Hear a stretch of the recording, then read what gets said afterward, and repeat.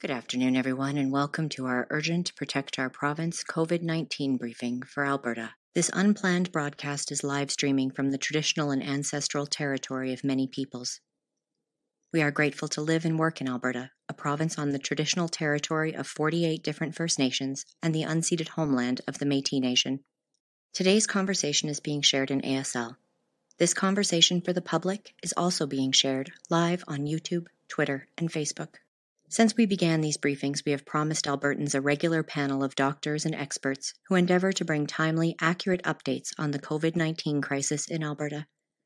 And that is why we are here today.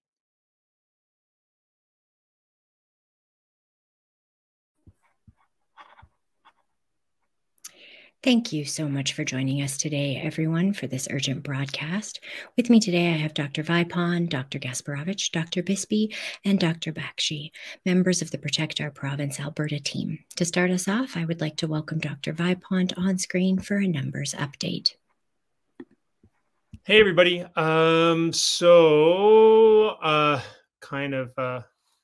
In a strange twist of fate, the numbers were released 2 minutes ago. Usually they're released at 3:30, but more recently on the days that we're broadcasting, they tend to be released a little later. I'm sure it's coincidental. So I don't have graphs, but I do have a bunch of numbers that I cobbled together from Courtney Theriault's tweet, which had all the numbers from today. I can't guarantee these are the exact same that I'll be releasing later today because I go off the data set and some of the numbers are adjusted. So cases per day yesterday were 4,704. That's a 36.2% increase over last Monday's 2,964. Sorry, that's not correct. That's a 59% increase. I'm getting my numbers. This is what you're up against, guys, is an emergency doctor doing this on the back of a napkin instead of a professional data analyst with the government. But hey, you get what you pay for, right? I'm free. So 2,964 cases last week. That's a 59% increase to 44,704. Percent positivity was 38.5%. That's compared to last Monday's 36.21%. What's really concerning, I think, today, from what I can tell, is hospitalizations. So inpatients are up 65. That's a 10.3% increase to 628. And I can't overemphasize how scary that is to have a 10% increase in one day. And maybe some of our other physicians can speak to how a system can deal with that kind of exponential growth. Similar numbers for ICU, up a total of 8 to 80. That's an 11.1% increase, and 8 deaths. And unfortunately, I don't have the demographics of those 8 deaths, and I am not able to report at this point on pediatric admissions. But I think, Michelle, I should have that information by the end of the session today, as the other people I work with data roll that information out. So maybe I can do a quick update at the very end. I have one slide to show, thanks to a Twitter user who pointed this out, that this information now exists on the stats website. I just want to point out that there's 5,427 healthcare workers with active COVID at this moment. I'm not entirely sure of the denominator of that. I think it's around 110,000, which means approximately 5% of the workforce is out of commission at the moment. I also was stunned to see that there are now 10 deaths of healthcare workers. I don't know when the last time we talked about the death of a healthcare worker. I seem to remember the last time I knew the numbers was around 4. And so I'm shocked at this. And I also want to acknowledge the death of a teenager yesterday. Announced on yesterday. I'm not exactly sure of her date of death.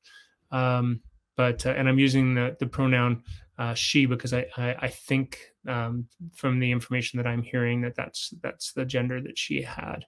And I wish I knew more about her. I wish we could celebrate her life and honor her death. But that's all we have now.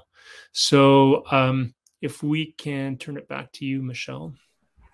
Thank you very much, Dr. Vipond. Looking at those healthcare worker numbers is truly alarming to me. group of humans who have given so much to Albertans since early 2020. And they're experiencing this robust impact of this virus on a daily basis that I can't even begin to imagine. From the moral injury to the ongoing traumatic toll on their mental health, the physical effects of COVID-19 are again plaguing our healthcare workers in massive numbers. Over the last couple of weeks, the viral impacts of Omicron have joined many Albertans in their homes, including in the home of one of our regular contributors, Dr. Bakshi. Dr. Bakshi, thank you so much for joining us today while you are still recovering from COVID-19. Thank you. As we begin looking a bit at your experience and with the constant narrative around the mild nature of Omicron in vaccinated populations, would you mind if I asked you your vaccine status? Yeah, so I'm triple vaxxed. All 3 doses that I received were Pfizer, and my booster shot was in November. Thank you very much for sharing that with us. Could you tell us a bit about what the last couple of weeks have been like in your home? Yeah, so, obviously, I think everybody, and not just healthcare workers, has been working very hard for the last 2 years to try to avoid getting infected, trying to avoid passing it on. And certainly as somebody who's done a lot of frontline COVID work, this has been something that I've been worried about for 2 years and felt pretty confident in the things that I was doing over the last 2 years to protect my family, to protect this virus from coming in. And last Monday, my daughter, I was out at work and I came home midday and my daughter just didn't look great. And so I took her temperature and she had a fever. And we had some rapid tests at home. So we immediately rapid tested her and she was positive. And mind you, we didn't do anything over the holidays. In fact, I was working over Christmas, and for the New Year's week, we didn't do anything. We didn't go anywhere. And she has a twin sister. So we tested her. Her first rapid was negative. My first rapid was negative. My husband's first rapid was negative. But, and I think a lot of families and young families can probably relate to this. My family, we're very, very snuggly. We're very, very close. And it was quite impossible to isolate away from my children. They're 8 years old. Excuse me. And so at this point, we assumed that we were all exposed. We tried to do our best to stay as safe and apart as we went, but an 8-year-old who is sick wants their mom. And so we all decided to isolate, even though it was a close contact and without symptoms at that point. I could have gone back to work. I could have gone to my clinic and continued to see patients. I decided not to. I decided to shift to virtual clinic for 2 reasons. One is to make sure that I wasn't transmitting anything to patients that I was seeing, but also to be there for my child. And so by Wednesday, my daughter had been quite ill by that point. She suffered about 3 days of fever straight, and her twin sister developed symptoms on Wednesday, and that's when I developed symptoms as well. So I'm currently on day 6 or 7 at this point. And it's certainly not mild for us. I know that everybody has different experiences, but both my daughters had fever, cough. They were very lethargic. They just started eating on Monday, so they've got about a week without really eating anything. I had probably every symptom in the book. I had fever, headache, sore throat, persistent cough. I lost my taste. I lost my smell. I developed hives all over my body. I'm having muscle spasms in my legs that have gone up in frequency in the last couple of days, and a profound fatigue. And I think lots of people who have gone through COVID, whichever variant it was, can agree that the fatigue is quite debilitating. And it's one of these things where you feel okay 1 minute, and then about an hour later, you were just on the couch. You can't really do very much. So it's been a challenge for us. And I think as a healthcare worker, there's an incredible amount of guilt, even though I know that Omicron is quite prevalent in the community and this could have come from anywhere. There's a lot of guilt that you feel, particularly when I've chosen my career as a physician. I've chosen to be frontline, and I have been frontline in this pandemic for 2 years. And so there's a lot of guilt that comes with that. Could you expand on that a little bit? Are you feeling guilt around possibly having brought it home to your tiny humans, or around having to be away from the work that you have dedicated your life to? Both. And I think that is a struggle that probably lots of physician parents and healthcare worker parents have felt, or essential worker parents, I should say, for this entire pandemic, is that we all feel this moral obligation and duty to those that we serve. And then we have that same duty and obligation to our families, and they never align. So, right now I'm at day 6 or 7. So by the algorithm for return to work, if my symptoms are starting to improve and I've been fever free for 24 hours, I could return to work. And there's a big part of me that knows that my colleagues in the hospital are suffering. We are dealing with gargantuan numbers of patients, not just COVID patients, but patients in general. And we are seeing so many of my colleagues test positive and having to go on isolation. And so our backup rosters are very, very thinned out at this point. And so that there's a big part of me that says, take some Advil, let's go to work, let's figure this out. And then there's another part of me that says, no, my kids still need me. And then there's that third part of me that's not very loud, but thankful to my colleagues here in POP that tells me you need to rest and you need to sit down, and you're not going to be of much use to those same patients or that family members if you're not taking care of yourself. And that voice I don't think is very loud for many of us.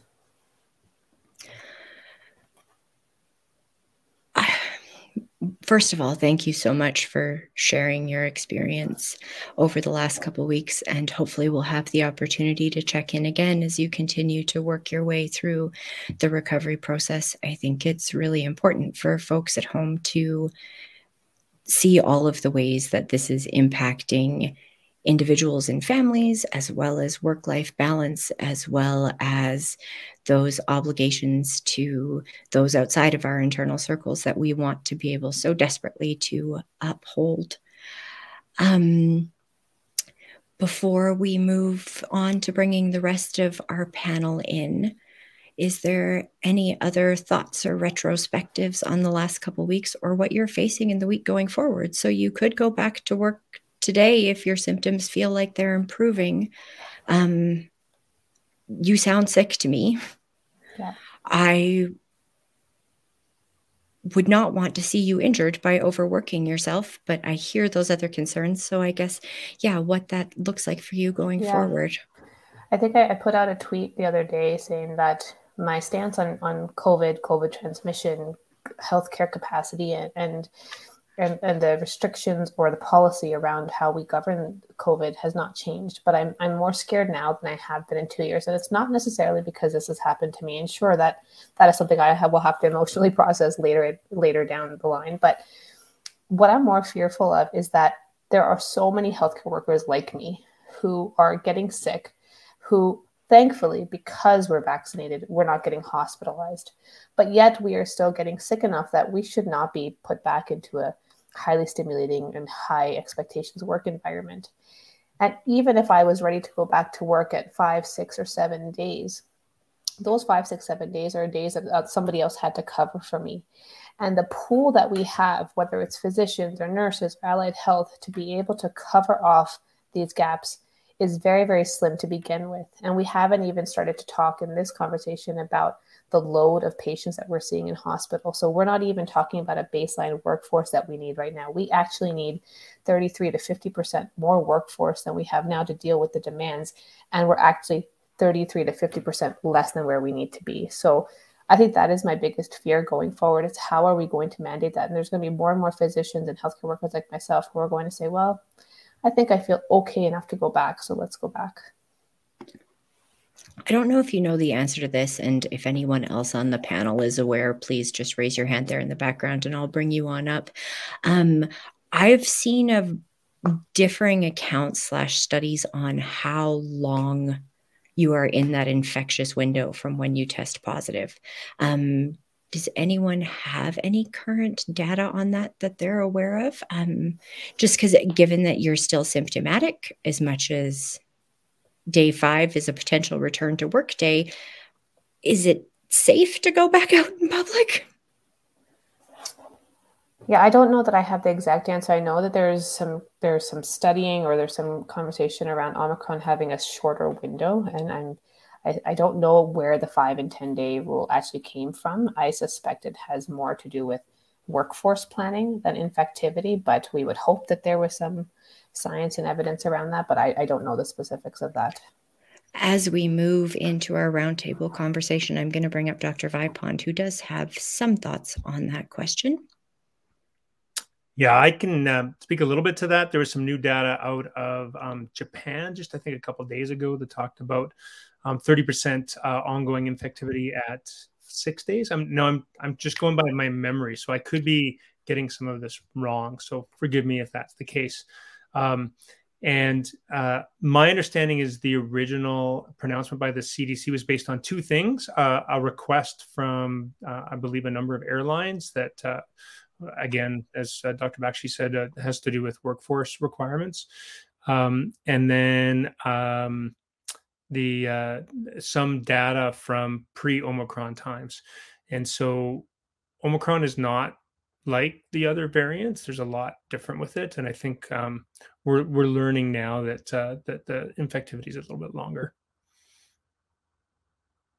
So it's a bit of a gamble because, as Dr. Bakshi says, if she needs to go back to work on earlier than, like if she were to go back today, there's a good chance she would still be infective. And so, great, you have one person back, but what if Dr. Bakshi infects 3 other people or 5 other people? So you're +1 minus 5. And I'm not really good at math, but arithmetic says that that's, I think, overall a negative. So.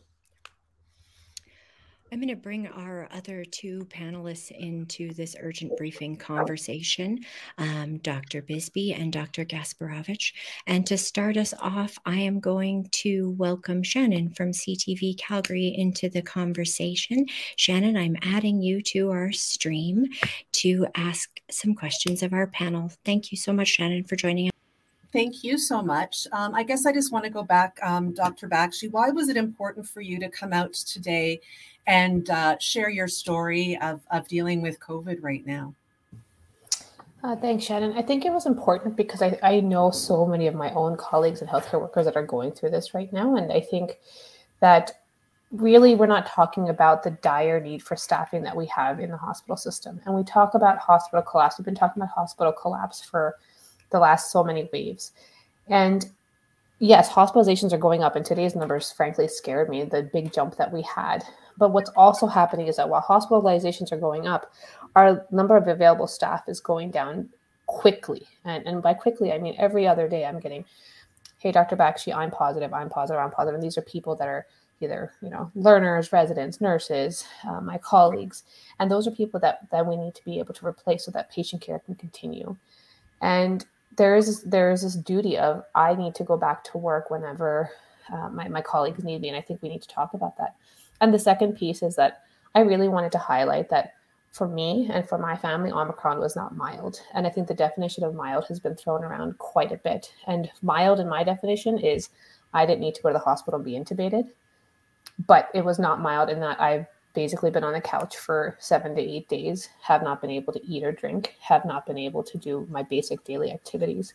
That's not mild in my case. Yeah. And a triple vaccinated, otherwise healthy physician. Right. And I think that is something that has been going on. A lot of the public think, well, maybe I should try and get Omicron. It sounds like it's mild, and then we can just be done with that. What are your thoughts on that? Is that something people should be doing right now? And that goes out to all of you. Yeah. Oja, can you take that one? Yes. So I'm really scared about this mild narrative because it did a lot of bad things, because it generates inaction, and idea of getting infected with COVID is bad. It just hurts you. And Omicron is like milder than Delta, but Delta was more aggressive than Alpha, and Alpha was more aggressive than original variant.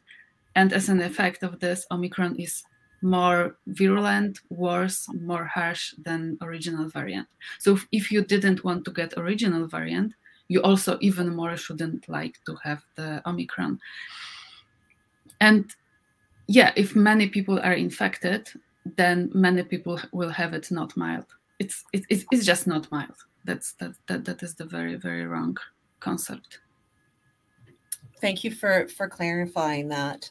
I do have a question about new metrics that Ontario is going to be coming out with tomorrow. I don't know if any of you can talk to it or not, but basically they are saying that they're differentiating between people that were hospitalized because of COVID and people that were in hospital being treated for other symptoms of other things, and then found out that they tested positive for COVID and are now being treated for that as well. I don't know if we have the similar metrics in Alberta where we differentiate that or not. And if we do, if you know those numbers and your thoughts on that.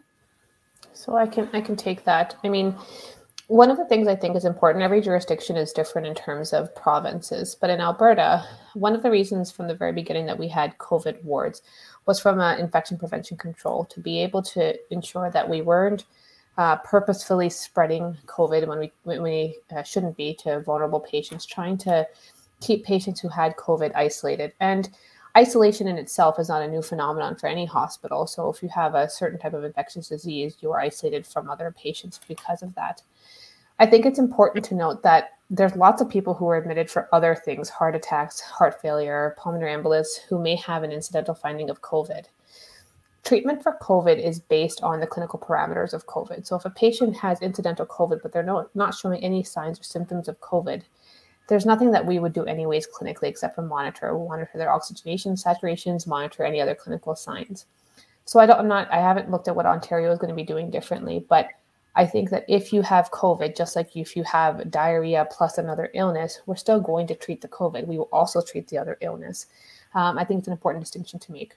Where these patients are housed in the hospital is up to the individual hospital infection prevention control. And I think the premise right now for Alberta is to, as much as we can cohort these patients away from general population, we can. Doesn't mean that we're not going to treat their other illnesses, but it means that we're going to try to keep COVID with COVID as much as we can. I have one more question. Just curious your thoughts. Quebec, obviously, very controversial, came out today and says that they are looking at taxing the unvaccinated. Do you think this is something that Alberta should be adopting as well?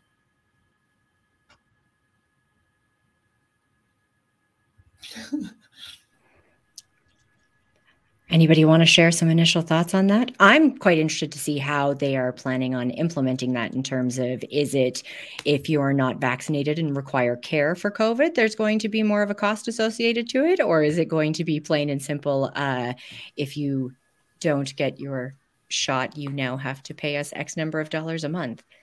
Michelle, I can maybe I won't speak for POP, I'll speak for myself as a practitioner, that I think I don't know why Quebec is doing this. I suspect because of the volume of patients that they're seeing in hospital. But I think as an individual practitioner, individual healthcare worker, we're not going to be denying care. We're not going to be looking at vaccination status and determining how we treat a patient. So I think it'll be interesting to see exactly how they're going to enforce this, how they're going to determine who exactly is fined or taxed or whatever languaging they're using. But I think when it comes to healthcare workers, I'm very hopeful that they're not putting this on individual providers to make that call.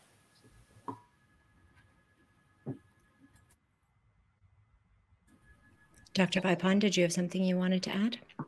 I think Kate first. Kate wanted to broaden out on the five-day questions. She may have some other things to say, and then I can speak. Oh, yeah. I'll quickly I wanted to add to what Dr. Bakshi just said about this Quebec issue as well. I personally work with vulnerable populations, people living in poverty who've been marginalized by our systems through racialized violence or systemic oppression. And I know that within the community of people who have chosen or are not vaccinated, there is it's not all one group. There's people who aren't vaccinated for access issues. There are people who aren't vaccinated because, they grow up in the residential school system and don't trust doctors. And I can appreciate that. So I worry with this kind of tax, as Nija said, not just is it healthcare workers who are going to have to implement this, but how are we going to make sure that the tax isn't harming more than it's helping, I suppose.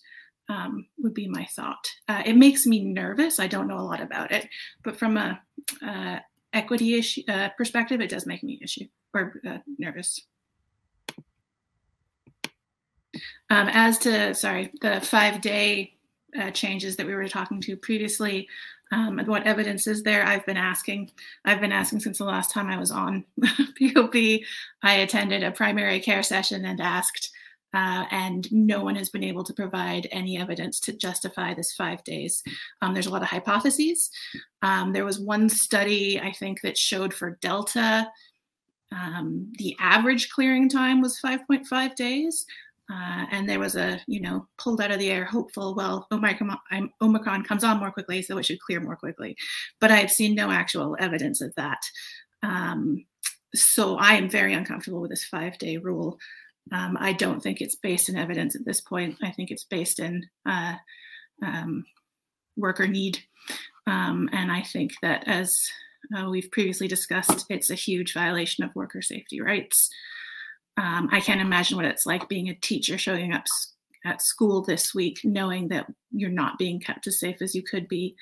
The same for frontline healthcare workers who are showing up still sick, potentially worried that they're infecting their patients, worried that their coworkers are infecting them. Yeah. Dr. Vipond? Yeah, I just wanted to speak briefly to some of the unknowns with Omicron, because some people have said it's like a whole new virus. It's like basically the other variants were kind of twists on the same theme, and Omicron's a little bit like a different theme. So one of the things we've talked about is milder being less COVID pneumonia, that it seems to replicate more in the upper airways rather than in the alveoli. So it causes less essentially suffocation, low oxygen levels requiring intubation and requiring the ICU. So that seems on the surface quite good, because we don't like intensive care patients. We like them. We just don't like a lot of them, right? Like, we don't want people going down that path. We'll care for them if they exist. But what that's mean is there's lots of other elements to this illness, elements like people with diabetes going into something called DKA or renal failure, other causes. So even if you're incidentally found to have COVID, often that will prolong your hospital stay. Or someone who otherwise was coping quite well in public, in life, having to be admitted for an exacerbation of an existing disease, like their heart failure getting worse. But there are some unknowns we still don't know. The biggest one that I'm worried about is that we know that with the previous variants that this isn't restricted to the pulmonary system. You had Dr. Bakshi talk about hives and leg cramps, and so we know that things are going on outside of just the lungs. And some of those people have gone on in previous variants to have long COVID. Long COVID is a long-term, at least 2-month disability. Some people longer. Some people seem to be going on for years with this. And the best stats that I've seen is 2 to 10% of pediatric cases, and up to 30% of adults. And that's irrespective of the original severity. So that doesn't matter whether you're hospitalized or just the sniffles. All of those people can go on to have some of these symptoms. And essentially, we have no idea what the impacts are of Omicron. I mean, by definition, if it's a long-term illness, how do we know? I think we're about 7 weeks into this Omicron knowledge. With South Africa, I think it was the third week of November where we initially saw it. So it's by definition too early to know if there's long-term impacts from this. And so that's really worrisome. And the final thing I'll just say is that, and people aren't really aware of this, but the South Africa mortality curve hasn't peaked yet. Neither has the Denmark mortality curve or the UK mortality curve. Those are all countries that are ahead of us. And so there's a chance that with previous waves, there was this like pretty straight up and down curve with mortality. There's a chance that there'll be a long tail to this mortality curve, which means that although, at this point, it looks like, wow, we're doing great. Not as many people are dying. That may be too soon to call. So I like to know I'd like to be talking more about that, about the unknowns. Does that answer all of your questions for today, Shannon? Thank you so very much for joining us. Feel free to come back anytime. As we say goodbye to Shannon, we'll turn over to some questions from folks at home. While I was soliciting some questions today, I heard from a lot of Albertans on the lack of transparency from our medical leadership and concerns from Albertans about safety, even in terms of things like seeking hospital care, with a lack of transparency and understanding around what's really going on. Sort of reminiscent of our conversation that we had moments ago with Dr. Bakshi, in terms of she could go back to work today, but we still don't really have a clear understanding of transmission window. So what are your guys' thoughts on that? Maybe I'll start with you, Dr. Bisbee. Thanks. Yeah, I mean, as a community practitioner, I think that's one of my biggest frustrations right now is the lack of data that we're having. And that it's a problem for me for a number of reasons. I mean, throughout this pandemic, our government and Dr. Hinshaw have been very vocal about taking personal responsibility and kind of assessing personal risk. I recall in the summer about back to school, the emphasis was on parents. You need to assess your child's risk and do what you feel is safe. And since mid-December, with the collapse of our testing system, they've basically just removed all the data. The rapid tests at home are helpful in determining if I have COVID, but I don't know about all the children at school for my children. They don't have to report, schools don't have to report anymore. Great. So how is a parent to figure out if their child's class has an outbreak? I learned today that the oil and gas camps are decreasing the reporting and testing. So awesome. We have workplaces which we don't know are safe. And you do still have a large part of the population that for whatever reason is unvaccinated, be them children or adults. So the government seems to be taking away our data to make the decisions that they're put on us. And if you're going to have a policy or many policies based on personal responsibility and self-risk assessment, then you need to give us the data. The other way this is frustrating me right now is that in the most of COVID, most of these waves, except maybe for the first couple of months when there was a lot of unknowns, I, as a family doctor, have felt very safe saying to my patients, you need to go to hospital, you need to go for that diagnostic test, you need to go to urgent care. Yes, COVID is a thing, but the hospitals are doing a great job of keeping you safe from getting infected while you're there. I cannot say that with confidence anymore because I'm not getting the data. And I know healthcare workers are going back sick. Does that mean infectious? We don't know. So what do I tell my patients now? I no longer can confidently say, yes, go seek the care you need. Now it's what's going to be the worst harm, getting a COVID infection or not seeking timely care. And I don't have the answer to that. The people who could give us that information and help us make those decisions they're just getting rid of testing. They're getting rid of data. By the press conference.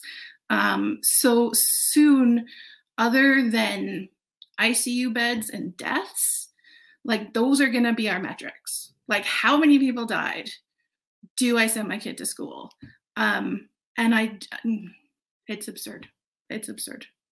It's not safe. And that's honestly going to be harming the people who have the least flexibility in their lives. Single parents who have to send their kids to school, workers who have to show up for work, don't have union protection. Once again, they will be paying the price for our policies.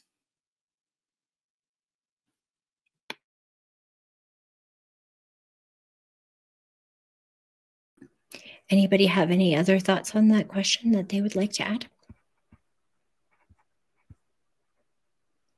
Then I will move on to a next question. This one's a little bit specific, and I don't know if I have seen any research on this, but a question that a lot of folks have been asking is, given the current high community transmission rates of COVID, can anyone on the panel speak to the potential for transmission via the eyes? This person had stated during very brief encounters or in outdoor settings, but that fully masked situation, the goggles and face shield type stuff. Yeah, I can speak a little bit to this. I can tell you there's really not enough data on this. So I can't tell you exactly what the right answer is, but I can tell you what I do. When I'm at work, I wear goggles the entire time, from the moment I enter the emergency room to the moment I leave. I do it because I'm in a very high-risk environment. I'm actively seeing people with COVID all the time, and I think that it's important that I protect the eyes. It's another mucosal membrane where theoretically things can get into the eyes and into the rest of the body. That being said, I don't when I'm out in public. I'm never, long-term in a space next to anybody. I think the risk is not as high. You wouldn't be faulted if you were using it. I do use the kind of goggles that wrap around the eyes and kind of like there's no room for anything to get in. So I'm not entirely sure of face shield. In fact, there is some evidence that face shields instead of masks are really useless. I don't know about face shields along with a respirator mask, how important that is. So I don't think that's a great answer, but I can at least tell you what I'm doing. We had some questions from folks at home wondering about people's thoughts on expediting booster shots for the 10 to 19-year-old demographic like they're doing in some other jurisdictions, and whether or not there was any sign from NACI or powers that be that might happen in the near future. Just recently approved in the United States, the 12 to 18 range. I don't know if it's gone through all the hoops, but at least one of the hoops that's needed to be passed has been passed in the United States. And you said 10 to 18. Just remember that the 5 to 11 group is still getting their first and second shots. So they've got to go through all of that first. So I think the other questions is what the interval between shots for the 5 to 11 group. That's a huge debate. NACI has recommended 8 weeks. The actual original study by Pfizer was a 3-week interval. I think it's very reasonable to do a 3-week interval. With Omicron being around and it being a clear and present danger, my personal opinion, based on what I've read, is that you wouldn't be wrong to doing it early. And then we really need to talk about the 0 to 4 range who haven't had any shots at all, and the fact that we're letting this run rampant through our society and essentially saying, hey, well, hopefully they'll be okay. And maybe that's a good segue for the PEDS admit numbers for today. 13 new PEDS admits in the 0 to 19 age group. That's 11.4% of all hospital admissions. 3 of those are in the ICU. So, Kate or Gosia, do you have anything to add to that? So yes, that basically those kids from 0 to 4 are not protected at all, and our policy is now basically to let it rip and personal responsibility and being vaccinated, and that's it. Like not everybody can get vaccinated. Like those kids 0 to 4 cannot get vaccinated. Some people are allergic and cannot get vaccinated. Some people cannot, like even if they are vaccinated, they are immunocompromised, so vaccines don't work that well on them. So we basically, by letting it run through society by design, because it's not inevitable to run it through society, make that okay. Like if your personal shield doesn't work, too bad for you. You might die. And if it doesn't hit you first time, you're lucky. Maybe next time you get hit by COVID, it will be worse for you. How many times we can get infected? Some people I heard about people getting infected 3 or 4 times. So the message that is out there, and actually there are three messages that are three narratives that are very harmful, and they like make it possible to do nothing, basically. So one is that Omicron is mild, which is not true, and the second one is that, okay, Omicron is so fast that we will all get infected, and inevitably. But it's also not true. Like in South Africa, cases started going down at something that is equivalent of our 1,700 daily cases. So yes, they have different demographics, but they also have been fighting what is happening. They had public health measures, and their cases started to go down. So our cases also could start go down if our government would do something to stop the transmission or slow down the transmission. And the third narrative is that, after Omicron, when everybody will get infected, we will get to endemicity, and it will just slowly go through the society. We don't have any theoretical evidence for this. There's no model showing that. And the second is that we don't have any example from any other jurisdictions that something like this happened. So it's based on it's an unsubstantiated claim, yet our policy is based on it. So our policy of not fighting non-stop, not stopping this virus. And we know that the immunity wanes. So if I will get infected with Omicron, that just means that I got infected with Omicron. There's no benefit for me. For maybe a few months, I will have some immunity from infection, but it will wane over time. If the new variant will come in future, and probably it will, I can get infected again. So getting infected with Omicron doesn't solve anything. So we have to resist getting infected as much as we can. And we have also to resist and really be careful about false narratives, because they are as viral as the virus, and they usually go in front of the virus and kind of numb the society to accept infection as a consequence. Yeah, thank you. And if I can add to that, I mean, I think back to the first wave when we all worked so hard to flatten the curve. And we have, apologies, we have kids who have their first dose maybe. If you look at the vaccination rates of our kids compared to the rest of Canada, we're very low. We've just heard at the start of this from Dr. Bakshi that our hospitals are struggling, whether it's COVID patients plus other patients. And we've just opened all the schools up with minimal interventions to keep our kids safe, our education workers safe, or control community transmission. So we've taken away everything. We're letting it rip on a population of kids who are less than half protected. Our hospitals are stuffed to the gills. This is absurd. Why are we, if everyone's going to get COVID at some point, great, but why are we not trying to stretch it out even? Why are we not trying to flatten the curve like we did so much before to try and help keep our healthcare system open and functioning? And I guess the other part of this let it rip strategy, which is very reminiscent of the Great Barrington Declaration, is that at least pretended to care about our vulnerable people. That GBD at least said, well, let's let it rip on the main population, and for those high-risk people of harm, we'll do something to protect them. And we're not even pretending to do that here. I mean, schools are unsafe and not functioning. Hospitals are getting full, and I can go to a hockey game. And that makes zero sense to me. It would be one thing if we were actually trying to somehow mitigate this in ways that balanced healthcare system, education needs, economic needs. But we're not even pretending to do that. And it's shocking. It's shocking to me.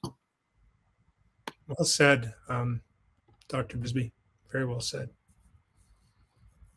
And I just want to, I think, just continue on this idea that this false narrative of we're all going to get it. As I've pointed out, we don't know about Omicron and its long-term effects. I really fear for our society if we take that attitude, and we're wrong, that Omicron's long-term effects are mild or non-existent. And I would just reiterate that there are things we can do to prevent this. Like it's not like it. There's this joke that like we've tried nothing and it hasn't worked. So New Zealand's curve has dropped over the last few weeks. China is successfully managing its COVID outbreak. This virus responds to physics. It still has to get into your body. And now that we are acknowledging that it's an airborne transmitted virus, we can use airborne mitigation techniques to prevent it from entering our bodies and prevent it from infecting us. I see COVID positive patients every day at work. And I have never been infected with COVID because I know how to protect myself. And we need to be teaching the population that it's possible and necessary. And that, you know, we may be tired of the virus, but the virus is not tired of us. And you do not want to get this. This is not a let's go hotbox chickenpox party, Omicron, so that we get this super immunity. We don't, as Dr. Gasparovitz has pointed out, we don't know if we're going to get super immunity from this, but likely not, based on a previous experience with COVID. And it's potentially very, very dangerous. Let's keep ourselves safe. Let's keep our loved ones safe. And at the same time, let's acknowledge that you still may get COVID despite everything that you do. And that's not your fault, because this is an incredibly transmissible virus. And all we can do is our best. But we got to try. To close today off, I would like to go to a good news story. I don't know about the rest of Albertans, but I need a good news story. Chad, that also means I need your help, because I hope that you have some pictures for me that you can pop up, maybe. Oh, yay. Okay. A good news story that is possible thanks to the contributions of so many Albertans. Pop AB, in partnership and spearheaded by the brilliant team at Alberta Activists Collective, put out a call for support to purchase KN95 masks for Albertans facing considerable access barriers. And I am thrilled to say that the $25,000 fundraising goal was met and surpassed. And last night, distribution began. With supply chain and transport concerns impacting shipping, Alberta Activist Collective went straight to the manufacturing plant in Burnaby, BC, and drove the shipment to Alberta. They paused briefly in Calgary last night to begin distributing before heading up to Edmonton with some stock ready to get quality masks right into the hands of those who need them most. I needed this story so much. And those were some visuals of their travels because I love visuals. Thank you, Alberta, so very much. And again, huge thank you to the team at Alberta Activist Collective for spearheading that initiative and giving folks who had the ability to an opportunity to contribute to something that will help relieving some of the powerlessness that I think all of us feel. And even more importantly, creating a little bit more equitability and access. I know we have such a long way to go before we can ever say that we are accessible and equitable, but small steps, I like to think, will eventually lead to big changes. So thank you again so very much. We will be back tomorrow for our regular stream looking at home isolation and limiting the spread of COVID when part of your cohabitation crew is ill. So join us at 4 p.m. live on all the usual spaces. And remember, subscribe, share, and expand the chorus, because together we can help keep each other informed. Stay safe, Alberta. Remember, COVID-19 is airborne. Wear the best mask with the securest fit you have access to. And vaccines are still saving lives.